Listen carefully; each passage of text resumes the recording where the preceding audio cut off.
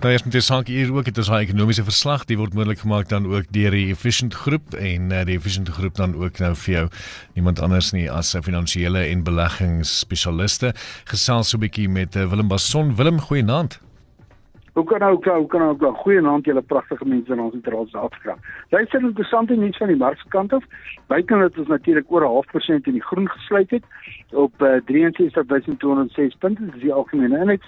Kom Toyota Suid-Afrika uit en hulle sê luister, hulle gaan betrokke raak by die vervaardiging van die nuwe Corolla Cross. Dit sal natuurlik eers teen die einde van 2021 wees, maar hulle sê dit gee natuurlik vir die geleentheid om 500 nuwe geleenthede, werksgeleenthede te skep. En ek dink dit is baie interessant. Dit is natuurlik by hulle ander daar, ek dink dit sit so by die kant Durban, as ek nie reg gesien. Nou julle sal onthou dat omtrent in 2019 vroeg 2020 het ons Cyril natuurlik hierdie groot uitgegaan op die roadshow en hy het vir manne gevra om te belê in Suid-Afrika. En op daai stadium het Toyota gesê ja, hulle sal 'n belofte maak van omtrent so 2,4 miljard rand. Nou ja, hierdie aanleg gaan dalk so 'n bietjie groter wees as die 2,4 miljard rand wat hulle belegging natuurlik terug is in Suid-Afrika, tog interessant. Maar ons weet ook aan die ander kant van die muntstuk en ons het daar gepraat dat SAB Invest, hulle het 5 miljard rand vir investering en verbeterings in Suid-Afrika, het hulle natuurlik gestop. En dit was aangekondig seker so 'n maand of wat terug. Nou wonder ek of dit enigiets te doen het dat hy nog steeds vandag Toyotaatjie kan koop, maar nie 'n bier kan koop nie. Tog interessant om na hom te kan kyk. Dan sien die goudman het 'n bietjie gehardloop vandag. Sibanye 6,03% in die groen, Anglo Patch 5,5%.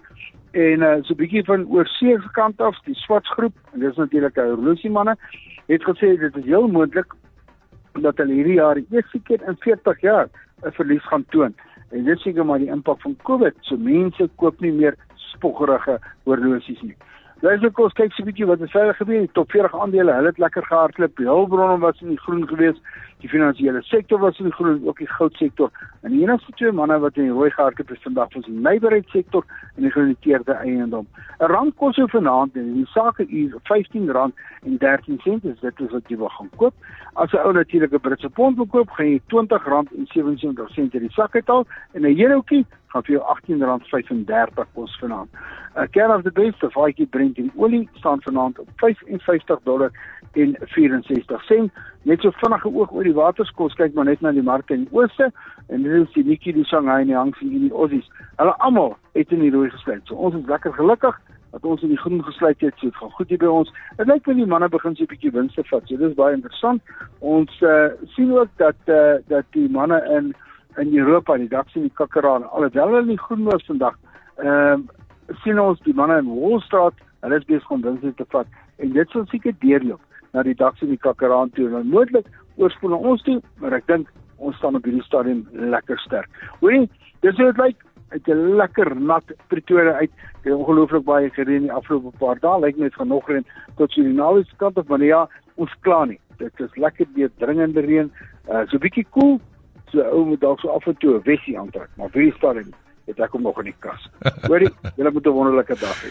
Lekker aandag vir jou, Willem. Goed gaan, man. Dit gaan lekker wees. Dank julle baie. Dis Willem Basson, so wat so lekker gesels. Dis dan natuurlik daai ekonomiese verslag moontlik gemaak deur die Efficient Groep finansiële en beleggingsspesialiste.